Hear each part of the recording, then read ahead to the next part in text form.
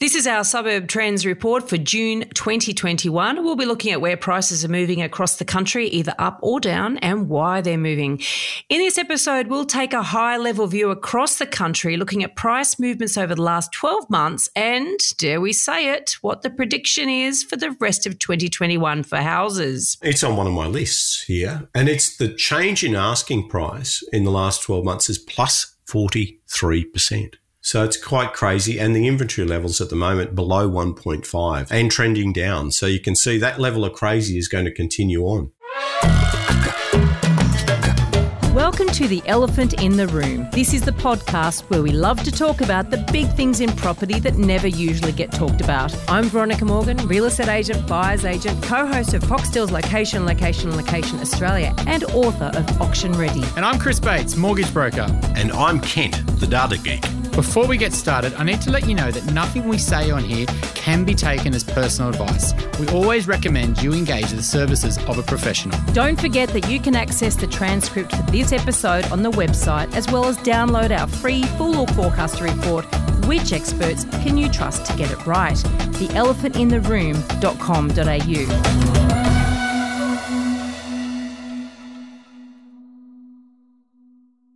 This month's focus is very much on what's been happening over the past 12 months and whether we can draw on this data to have any confidence in expectations for the rest of 2021. As well as the obvious price growth areas, we will talk about some of the low growth, low inventory markets, and we'll also look at a small number of outlier markets with lower inventory levels but still haven't seen high price growth. Kent, what's our starting point for this analysis? Well, our starting point is we've been analysing what we call a statistical area 3 or an SA3, and that's what I call a market because suburbs are often too small in sample sizes and local government areas, I'll pick on Brisbane, for example, are way too big. So the just right size is an SA3. It's like Mama Bear. It is. It is. And so there's how many of those markets are there in the country? There's about 333 that I analyse. There are more than that a lot of them have got an outback in the name and they always misbehave. So I typically focus on 330 markets, and that's for houses, and a lot less than that when it comes to units because so many of these SA3s have very, very few unit sales. So what are we talking about today? Units and houses or just houses? Yeah, I've got a little bit on both. So I've printed off some listicles. I love that word. Listicles. So I've got some lists and I've got the blue tack out and I've stuck them on the wall so we can talk a little bit about unit markets as well. I've even got one of my lists here. It's called Newly Minted Hot Markets. Newly minted hot markets. That sounds good, doesn't it? You crack me up though. You're the high techno geek guy and yet you've got blue tack and bits of paper stuck to your wall. I don't want to fumble over the keyboard and there's only so many screens you can have. Actually at the moment I've got two. I've got the big curved screen that's only to try and kind of compensate for my bad eyesight as I get older. It's because you stare at a screen too much. I know. So you've got 330 markets that you've analysed, and you've been looking at median asking prices as opposed to median sale prices. Why is that? Yeah, so I quite like the median asking prices. It's giving me a really strong indicator of where things are going short term. So, very often the median asking price has a pretty solid correlation to the sale price. And I've got access to a nice big sample of those asking prices. And sometimes you've got to wait 2 or 3 months before you know the sale price. So in a rather volatile market, an asking price has been a pretty good metric for me anyway. That's interesting about the lag. Because you're relying on Land Titles Office data, are you? Yeah, so that flows through and sometimes it's lagged by 2 or 3 months. Now, if you've got some markets that are increasing by, 20% or more per annum, that 3-month lag does have a fair impact. Well, just talking about that increase, I mean, because I track it obviously in Sydney, I've decided to follow, rather than try to look at individual suburbs or even SA3s, as you say, when I'm working on our pricing research for clients, and we'll talk about this, I guess, as we get further in here. I've been looking at the core logic growth figures for this year, and Let me just rattle them off very quickly because they're really shocking. And so this is the whole of Sydney, and then you can give us some interesting stats in terms of what you're seeing. So this is actual sales prices. The growth in houses, right, since January is 15%. That's CoreLogic house price growth, 15% in one quarter. And the units only 6.5% or 6.4% in that same quarter. And the dwelling is obviously all of them, 12.6%. That's phenomenal growth in a quarter. But, you know, what have you been seeing, I guess, in if you group markets across the country, what sort of percentages are you seeing? It's quite amazing. So, 85% of markets have grown by 5% or more in the last 12 months. 60% or more have actually risen by 10% or higher. What's really interesting is 60 of those SA3 markets have actually increased by 20% or higher. So you just said actually 60 went 10% or higher. I think you mean. So, yeah, I'm talking about percentages and markets. So if I specifically focus on markets, I was going to say 60 markets have increased by 20% or more. Right. Okay. Got it. Which is about 20% of the markets out there are up by 20%. It is quite amazing what's happening. And when you look, if you zoom out and look at where it's all going, I know that there's a lot of week by week headlines that talk about auction clearance rates, and then people seem to draw conclusions as to where the market's going on last week's. But from where I see, I've just applied some models, some machine learning models that actually forecast what the inventory is likely to be in 6 months' time. And it's going from the current 3.5 months down to around 3.2. So I'm forecasting that things are actually getting tighter. Well, I think SQM had some research last month that kind of showed that the listing numbers did drop dramatically, and a lot of the older listings were going off the market, which is a sign that the market's in, super hot. When the stuff that's been on the market for 3 to 6 months is selling, it shows how desperate people are, basically. And if, they might be on the market for two things. One, it's a poor asset, or two, the vendor wants a big price that the market's not willing to pay. But if either of those if they're still selling, the vendor's probably not dropping their price because they've been on the market for 3 to 6 months. So the market's probably paying what they want. Risen to meet them. Or a desperate buyer that's just like missed out 3 times and just will buy the poor asset for a big price.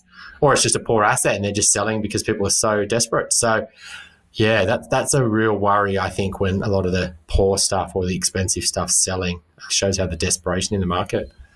Now, where have prices fallen anywhere? I mean, you said 85% have gone up more than 5% or more. So that's leaving 15%. Has any of those markets actually fallen? There are some price areas or markets, SA3s, that have fallen in price, but a lot of these I will write off as a compositional blip. So you've got a lot of these areas that do have outback in the name, which, they're hard to measure and they misbehave in a lot of models. So most of the markets that have fallen in price, I would write them off as statistically insignificant because they've got outback in the name. But equally, you've got a couple of areas that aren't exactly outback. But what makes sense here is that it is a compositional issue because Stonington East, for example, it's in Melbourne, inner south. We have talked about that before. Yeah. So it's dropped very marginally in asking prices, but the inventory levels are so low. It's down around 1.7 and still falling. So I would argue that that's very much a compositional bias. Rather than if there was like 10 months of inventory sort of sitting on the market, you'd be like, well, that probably makes sense. Yeah, so and that problem's amplified when people play around with suburbs and do their lists about highest growth and highest price change suburbs, which, irk me. We've banged on about that many, many, many times, haven't we? I know, but it's still out there, and there's websites that have got a lot of traffic that are doing this. But it does apply equally to some of these SA3 markets that we analyse as well. Okay. So if we look and I know that you like to look at inventory levels, right? Yes. And if we look at the correlation between inventory levels and what's happened to prices in the last 12 months, you know, if you're staring in the tea leaves and you know, it's a bit dangerous talking about predictions because, of course, if anyone's downloaded our full forecaster report, you'll see why we think predictions are not worth anything. But here we are talking about predictions because, of course, people love them. So what do you think we can expect to see for the rest of 2021? At the moment, what I'm seeing is there's been a couple of learnings for me in the last week or so is that the things that are driving price increases, there's a few things. The first is that if it belongs to that category of a very strong seller's market, i.e. below 3 months of inventory, what really drives the highest price growth is how long it belongs or how long it stays in that category. So how many months is this a strong seller's market? So that's the build-up of FOMO. It is. It is. And it stays strong, so it's constant pressure, and they're your biggest price increase markets that we've seen. So you've got that. Then the other thing that's really jumped out at me, and I'm not too old to keep learning, is that there's a number of markets that might be currently, you know, if you look at it in a snapshot today and you don't look at the trend line, you say that's high inventory, prices are going to go down, but that might ignore the trend. So if what I'm finding is that you've got a number of markets that might be higher inventory levels, i.e., larger than 9 months of inventory, but they're trending down. And this is a common thread across housing markets that have been, you know, fairly lackluster for the last few years. So what's trending down, prices or inventory? Well, inventory level across the board is trending down for houses and units, but especially units. And as a result of this, it's that downward trending of the inventory levels that we are seeing a lot of increase in price in those low brackets. So, you know, so not major increases in price, but a lot of activity in that 0 to 5% growth bracket. I reckon a lot of this is probably first-home buyers that have shifted away from houses back into apartments. So that's probably the first thing. Yes. And the second thing is investors are sort of back buying and are probably starting to buy apartments again just because they're much more affordable than, say, houses, and houses have gone up. So they think that they're an opportunity. So this is what you're sort of saying, Kent, is a lot of the apartment markets across the country, the inventories are dropping quite dramatically. Is that correct? And this is in areas where they haven't really risen that much in terms of price. Yeah. So I've got a list here. I've got one of my listicles that I'm staring at. And we've got some areas that aren't really renowned for being unit markets, Whitsunday, Port Douglas, etc. But the ones that you probably would relate to, Blacktown North, that's a good example. So, you know, it's asking prices fallen by 2%, but probably an interesting thing with unit prices is you really probably should be looking at something called the Case-Shiller Index. I'll cover that another day, whereas it looks at the repeat sale of the same property through time, rather than measuring a group of properties, both new and established. I'm very interested in that. Definitely we'll Let's talk do off. that on another episode. Yeah, for sure. So I think the Australian market, that suits very, very well because they turn over a little bit more, whereas with houses it's been 12 plus years between drinks, whereas I think with a lot of units they do turn over 5 to 7 years. So it lends itself quite well to a repeat sale index. And what I'm finding specifically with measuring unit prices is things behave very differently when you've got a new unit block released. Can we do this next episode? We can. Okay, that's July's episode. Well, that lines very nicely with Pain and Gain report that does show exactly what you were talking about, Kent, there, in terms of investors usually buy more apartments and units just generally trade a lot more than houses, which makes sense, right? Because the owner-occupier difference. So that's an amazing episode. So let's do that one next month, July, But coming up. Across that list there's a lot of stuff in and around Queensland, especially in Queensland, is dominating the list of unit markets where inventory levels are falling rapidly. But across the board, I've got to say, unit markets, there's suburbs. Yes, there are pockets of suburbs that are, still have high inventory and aren't performing that well. But when you zoom out and you start to look at a macro level, the unit market looks really different than it did 6 months ago. I think a lot of it is that, because the unit markets are, say, sub $1 million, right? Or maybe it's even a little bit over in the sort of premium end, but it's usually well under that. And it does lend itself to that sort of first home buyer and investors. And a lot of the first home buyers we're seeing is shifting back into apartments. And, some are the premium end, maybe it's the bigger 2 beds in the, 1+. But, I think a lot of the first home buyers that, wanting to enter the market, still got, a bit of FOMO there, they'll be back in buying apartments rather than the regions, because the regions have sort of gone up. So I think that's what's probably really driving this unit change. Yeah, look, Chris, what's standing out to me that it looks like that a lot of the people retiring might be starting to zoom in on units in those typical retirement locations, your Noosa's, for example, or your Coffs Harbour, Coolangatta, Tweed Valley, Broadbeach, Burleigh, etc., Maroochydore. These have all had very, very significant increases in prices for units. And at the same time, you can see some massive drops in the inventory level. So I can probably, what I've hypothesised from this is that you've now got a lot of retirees exiting the city and competing. Interesting. Going shoulder to shoulder against a lot of professionals, working professionals that are also moving to those same locations. It's an interesting application of the ripple effect, isn't it? It is. Yeah, moving into units rather than houses. We all think about the ripple effect being suburb and location driven, and obviously, the regions it's pretty extreme ripple effect. But now it's almost like a vertical integration ripple effect. Well, one client was looking at this place in Sunshine Coast last week and sent it to me, and I had a quick squeeze, and I was like, 1.8 million. And I was like, okay, it's sold recent, like 2 years ago. I think it's maybe closer to 3 for 900. And I thought, they must have done a big reno. And so I looked back at old photos on RP Data, and I was like, they haven't done anything. It's pretty much exactly the same. So this place had doubled.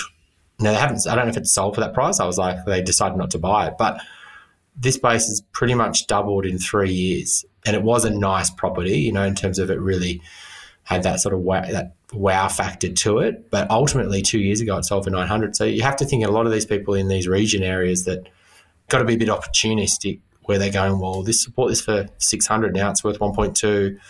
Maybe we should sort of downsize, or maybe we should sell out of these markets. Well, they might have been holiday apartments too. You'd be thinking, well, God, this is time. And it would have sat flat for years. These markets haven't done anything for a long time, a lot of them.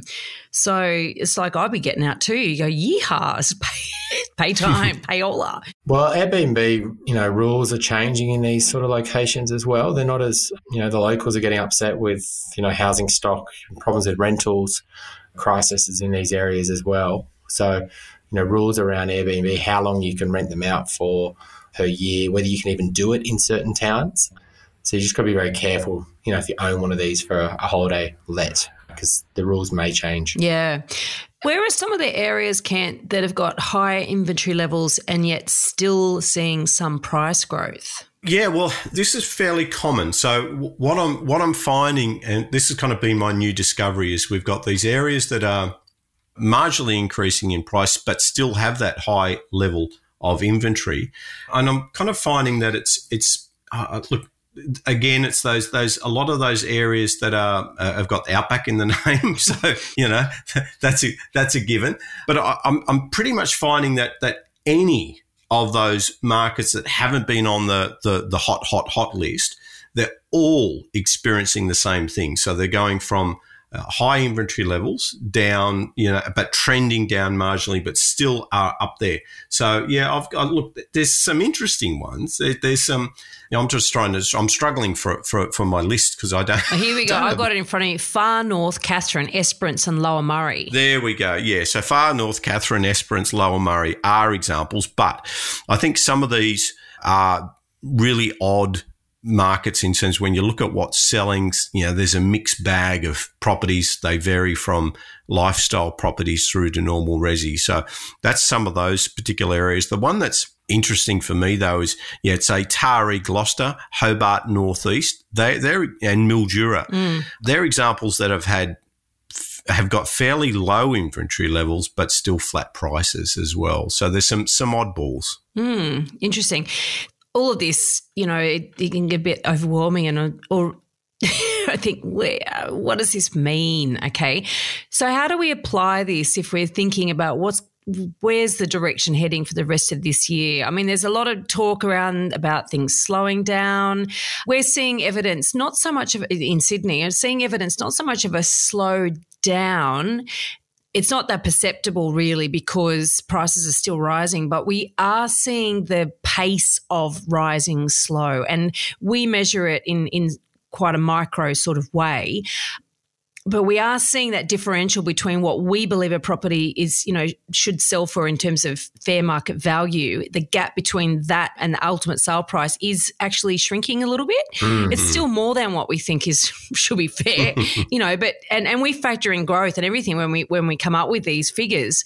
But when that differential starts tightening up, we get, oh, good, it's getting a little bit less out of control, but it's still rising. But, what about the whole of the country? I mean, there's not one Australian property market, as we keep banging on about, but, you've got 330 markets and 85% of those have increased in value more than 5% in the last 12 months. What are we thinking? Is that sustainable to continue? I don't think it is, but I've said that before. Haven't we all? Can't keep going. It can't keep happening. So, look, I see probably two key trends here. Is a lot of those that have been very, very hot are going to start to get some normality back, but there are still some new markets that are kind of moving in. This is my list. I'm looking at my newly minted hot market list here.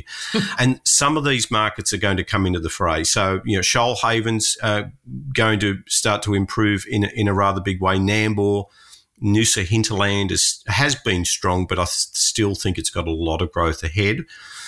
Places like Gippsland East. So, again, it's a below, the list price, typical asking price below 500K. So I think a lot of people are chasing relative affordability, and inventory levels for somewhere like Gippsland East or Latrobe Gippsland have really plummeted. So it's just hit that below 3 month mark, which makes it that, very, very strong seller's market. But it's fallen by over 7 months compared to where it was a year ago. So there's a number of markets that have had some dramatic shifts, but probably the big one we will be talking about, I think, in 3 to 6 months' time is the shift and the change in the unit market. So it sounds to me that a hot market overreaches, so because basically FOMO then drives prices even higher and higher and higher. Then it gets to a point where there's either an affordability or a wake-up call. People go, that's just too far, and the elastic is just stretched to max. Yeah. And then they go, okay, well, I'm going to look elsewhere. And then they go elsewhere. They either look at units or they look in another area. Then they will pile into that area, and those prices will go up until the point people stop and look back to where they originally wanted to buy and go, hang on a minute, those prices aren't so crazy anymore. And so there's this sort of, what's that game where you're trying to, you got a mattock and you're trying to hammer down those little things that keep popping up, whatever that thing's called. That's what the property market's a bit like, isn't it? That's a great analogy. They're not squirrels, are they? I don't know what that game's called. I have to look it up. I think it's prairie dogs. Whack-a-mole. Whack-a-mole. What I've seen is, I think in March was a crazy month. And we didn't have that many clients buy because it was just such a month where everyone was missing out, and probably a good thing. Yeah. And some of the sales that we see, I don't think they've been replicated. I think that some of the sales in March were well ahead of the market, and, sales in April and May aren't at those prices. I don't know if you've seen the same, Veronica, but some of the, things I've seen, clients are buying better properties at similar prices, and if not cheaper than some of the stuff that sold in March. I think it was just one of those months where there was such a severe FOMO. And I think what we're also seeing is that a lot of the first home buyers are pushed out of the housing market now because it's just run on them. And so they're shifting into the apartments. But the houses of people who are in those areas that and now can sell them for dramatically more than they could have 12 months ago, there are a big portion of those that have got quite low debt versus the value of that property. And I think you'll start to see this year is a lot of the upgraders will start saying, actually, there's more stock coming on, and that, other houses in the area that are, maybe a little bit more expensive than theirs, and then they'll list their house. And so I think this next year, if the market's going to keep on ticking, it's whether the upgraders have the confidence to take on more debt. And that's going to come down to where they think interest rates are going to be and how the economy is performing, etc. And recently in the last month, interest rates have jumped a little bit. Just the 4 years jumped quite a bit, and then the 3 years and even the 2 years have started jumping the last week or two. And so I think that's the real concern here is, well, if the market's going to keep going, it's not going to be because of first-time buyers. It's going to be where the upgraders start entering and start taking on more debt. And I just wonder whether they're going to do it, because if they've got the confidence to do it, because that's what will drive that sort of market, that next level. So it's not going to be sustainable and investors don't play in that market either. So it's only going to be that upgrader and whether they want to do it. Well, I suspect the upgrader's been pulling the market along, to be honest, because certainly in our area, that's really where it started. And it started out of the back of lockdown where people were like, I need a bigger house, and it's like, get me out of here. I think a lot of it was the apartment to the house, maybe. I think now it's the houses to the houses. So No, that's what I'm talking about. With a lot of our clients, that's the houses upgrading to a bigger house. And I guess when you're looking, I mean, because of course our area is that 10K unit ring of Sydney. So you are looking at areas where people might buy a 2-bedroom workers cottage as their entry level and, and then they have the second child and they're busting at the seams, or even if they had a 3-bedroom, because the demand for 4-bedroom houses has just gone through the roof because, they might have their 2 kids, but then they need the home office now.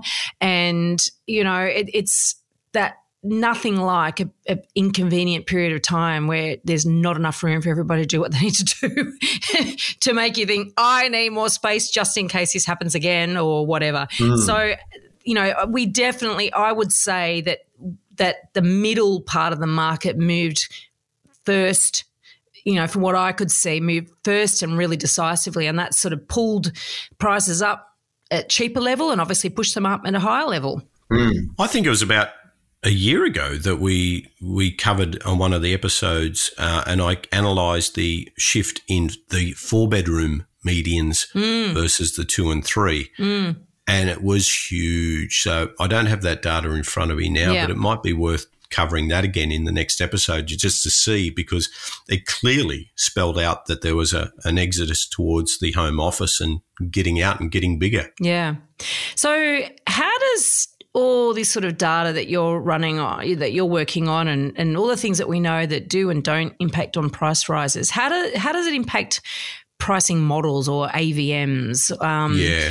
Because obviously agents use these things when they're actually pricing, when they go through a property and to list it, and a lot of them will use an AVM. They press a button on RP data or whatever. And obviously a lot of buyers are using, a lot of banks and mortgage brokers are handing them out to their clients, So, and look, I've done I've done a lot of research on this and they're pretty horrible in terms of relying on them. But what's the impact going to be on AVMs? Is it going to make them even worse? Yeah, I think even more horrible, horrible. So I think the biggest issue is if the AVM is only using the settled sales that are then flowing through the Valuer General or the state level data, that 3-month lag can often mean, in today's environment in some of these markets, it could mean a 5% change in the price. So I think let's go back to that core logic data I was referring to earlier. If you look at a house that sold 3 months ago in Sydney, then potentially you should be factoring that up by 11%. Yeah. If you're looking at an apartment bought 3 months ago in Sydney, you should be factoring up by 5%. And and this is what agents don't do that. And this is one of the problems with your price guides is that they are just looking at recent sales and going, oh, well, that's off for that, that's off for that. They're not actually adjusting them. And so that is one reason why price guides will always be under in these sort of market conditions. Just one of the reasons. And obviously, like you say, it feeds into the AVMs because there's no adjustment in those AVMs and valuers don't adjust for price movement either. Correct, yeah. So in the States, they use something called a grid adjustment. So they do adjust for time and they adjust for size. And a lot of the AVM, the logic behind the AVMs often actually uses that both in the US and Australia. So, for example, an AVM would take a property that is aged. That could be older than 3 months or older than 6 months or older than 12 months and then index it forward. So that depending on the logic that you're using behind the scenes with your AVM, if you say, I won't index anything younger than 6 months, then you're going to be caught out.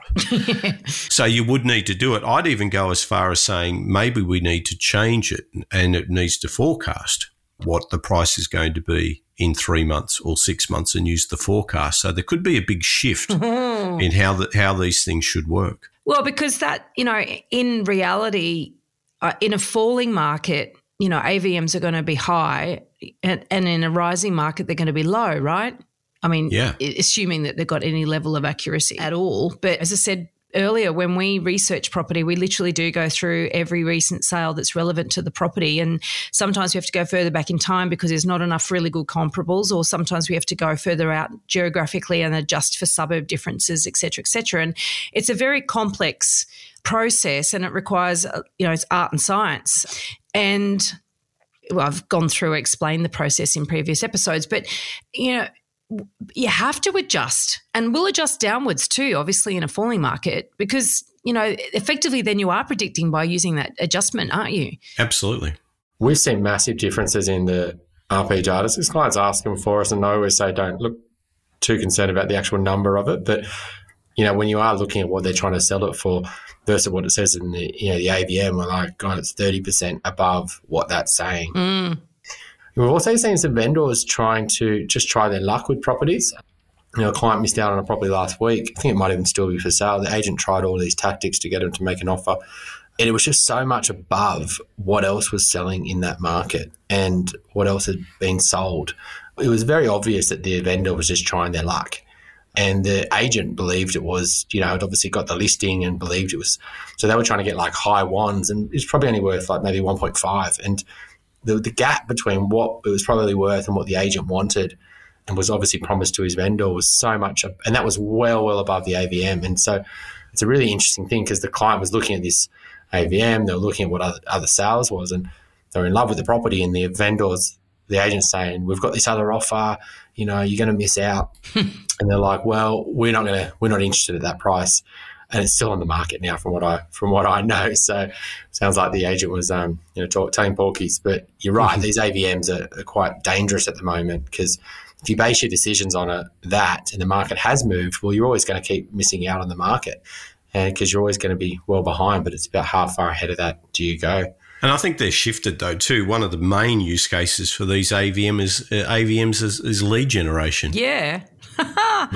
Yeah. That's pretty much. And I think that if people do realise exactly what their purpose is, maybe they can actually start to view them for what they are. Well, I think, Zillow changed the rules there. Suddenly it became a media tool, a lead tool, whereas, in the early days they were a check tool to validate an appraisal. But everybody wants to know what their house is worth, but only if it's worth more than they think. Because then they'll have all this justification for why that's not correct. It's quite funny. But I do think people, they do look for that confirmation bias, and they ignore, to your point earlier with that story about, that price breaking records is, they ignore the price segments and suddenly, forget the fact that there's not been any sale ever above $1.8 million in your suburb, and you're going to break a record by plus 200,000 or 300,000. It makes no sense. Well, it might make no sense, but it happens. And, I've had two situations, in recent months where each time the client didn't buy either of them. The first client, we still went to auction, but, there's no hope in hell of buying it. And the second one, the client went, no way, I don't want to be buying the most expensive house in this suburb, So it's a suburb actually in the St. George area. So it's a little bit outside of our 10K radius. And this particular house had been, knocked down about 4 years ago and rebuilt, and, fully over-engineered and stone throughout it, like quite a lot of money thrown at it. But, it would have been the most expensive build in that suburb, and I said to my client, I said, look, do you really want to own the most expensive house in this area? Because there are other properties that's somewhat comparable in surrounding suburbs that are better suburbs, closer to the water, where there's a lot more of this type of property. So there's more of an acceptance, and you've got more of a market for it when you go to sell it as well, as opposed to being the isolated one and hoping that there's going to be a lot of other builds like this, around it. And, but somebody did pay it. somebody, they paid, $3.3 million in a suburb that, I think the most recent sale, it's close to $1 million more. I don't have the numbers in front of me, but it was such a huge percentage over the previous most expensive sale in the suburb. Is this Cogra Rockdale area? It is in that area, yeah. Not that. Yes, yeah. So it's had a massive. It's on one of my lists. There you go. And it's the change in asking price in the last 12 months is plus 43%. Yeah, so it's quite crazy, and the inventory levels at the moment below 1.5. So and trending down. Yeah. So you can see that level of crazy is going to continue on.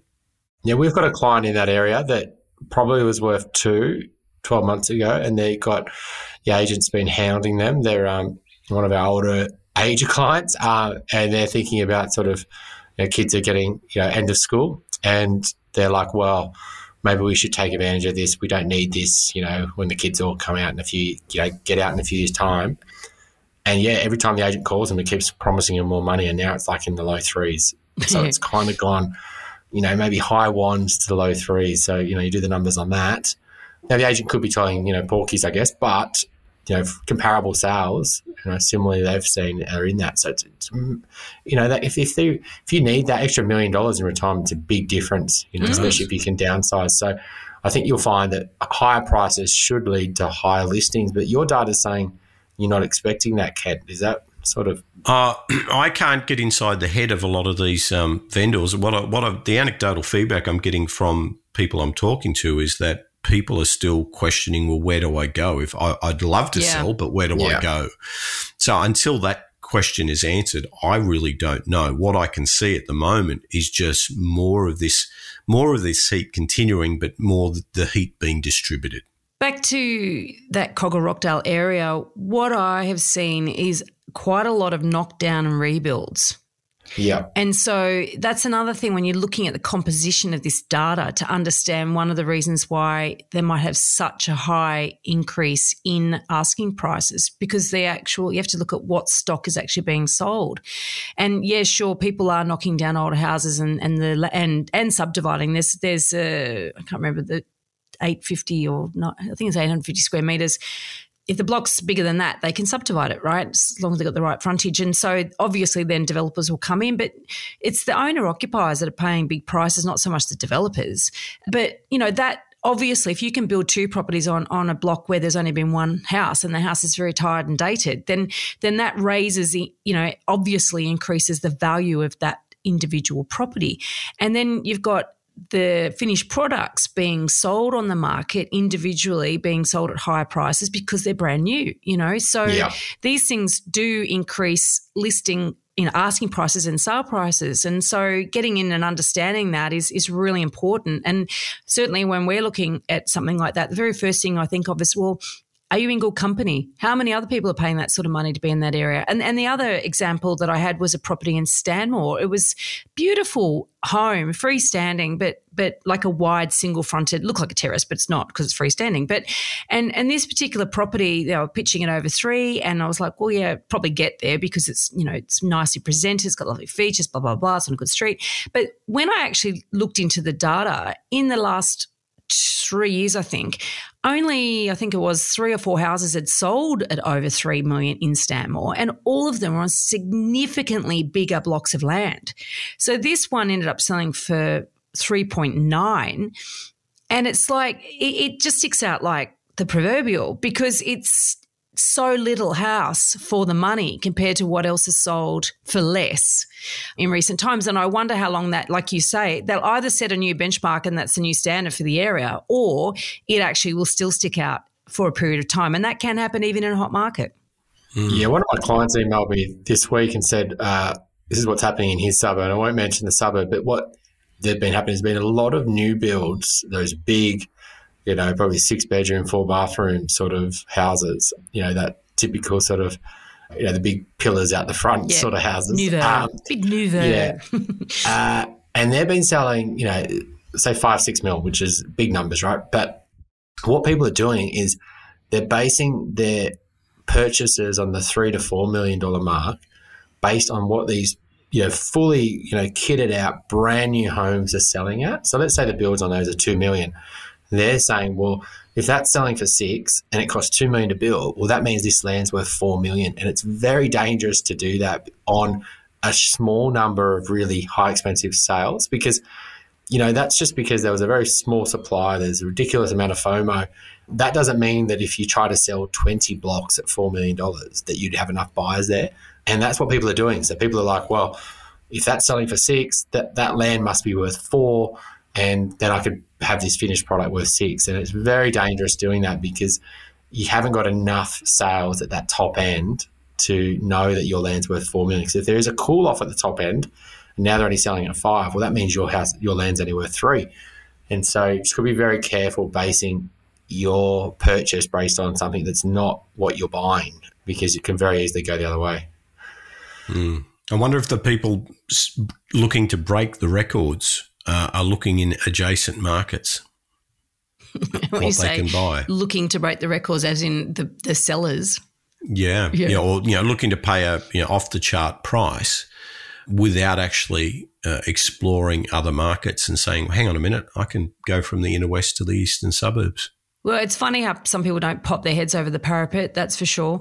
And certainly when it comes to Sydney, and potentially I'm guessing Melbourne may be quite similar. There's all these lines of demarcation. I won't go over that road, or I won't go over that bridge, So there's this myth, and look, it's not always a myth, but, there's the myth of the eastern suburb buyer in the inner west, and agents go out and trot this story out to every single owner. Oh, this is very much an eastern suburbs home, and the eastern suburbs buyers come over and they pay so much more than the inner west buyer, blah-de-blah-de-blah. I mean, we used to trot it out 20 years ago and I was selling.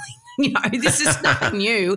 And you tried it on me. I'm sure I did, So, the eastern suburbs buy. And the fact is every now and then, you get one. But they're not that stupid. They're going to pay overs for a property just because, they've come from the east, Yes, sure, a terrace, the equivalent terrace in Paddington versus Balmain, it's going to cost you more in Paddington, yes.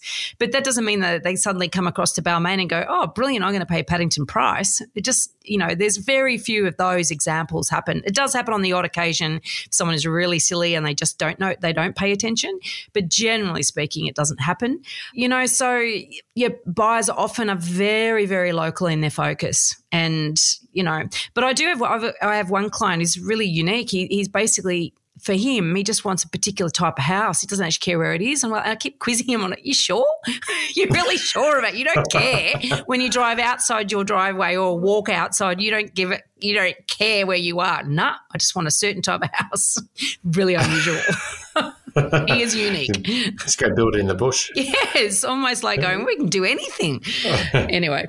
Right. Well, is there anything else you need to add in terms of, what we're expecting for the rest of the year? Are we seeing when we talk about a slowdown, we're not saying the market is going to turn. We're just basically saying the pace and rate of growth is slowing in some areas, but is going to pick up in others. It is, yeah. Is there anywhere where you're seeing that maybe it will start to go down? Well, I think the analogy is the heat's dissipating. I don't know if it's disappearing. And probably the one key takeaway, the one metric I wanted to save for the end of the show was of 188 markets that I've analysed for units. These are the ones that have got a reasonable volume of listings, 50 or more listings. I've analysed 188 markets. The inventory levels for these unit markets is now half of what it was a year ago. Wow. So we're now down to 4.17 months on average today. So we start for a lot of these unit markets, we're starting to move into that very, very strong market category. You heard it here first, folks. Oh, that's going to be interesting because that means a whole bunch of really crap stock is going to start going up. Yeah, yeah. I mean, it won't be everywhere. There's pockets, there's suburbs that people are staying away from, faulty towers, dodgy builds. I think people are avoiding those particular suburbs. Yeah. But I'm talking broadly here, on average, it's looking good. Very interesting. Okay. Well, we are looking – I hope you've enjoyed this episode. We're actually looking forward to next month's now because we're going to do that repeated sales index and we'll revisit the price growth of 4-bedroom homes versus everything else. Just while you're on that, Ken, yes, with the resale, can you do it at a street level? Like and compare sort of busy roads versus? I've done that many times. So the busy roads, so there's a couple of key learnings that I've applied to AVM designs.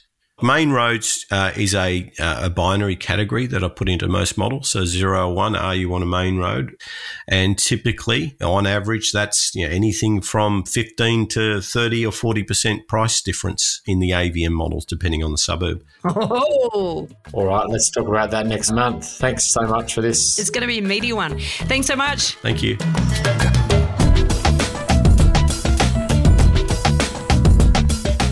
If you're looking to buy your dream home or an investment property in Sydney's inner west, eastern suburbs or North Shore, my team and I can help you buy without regrets. Reach out via my website, gooddeeds.com.au. If you're looking to buy your first home, thinking of upgrading into a new one, or purchasing an investment property anywhere in Australia, my team love to carefully guide you on this journey. And most importantly, get the finance right. Reach out via our website, wealthful.com.au. Thanks for joining us. We'd love to see you again. And remember, don't be a Dumbo.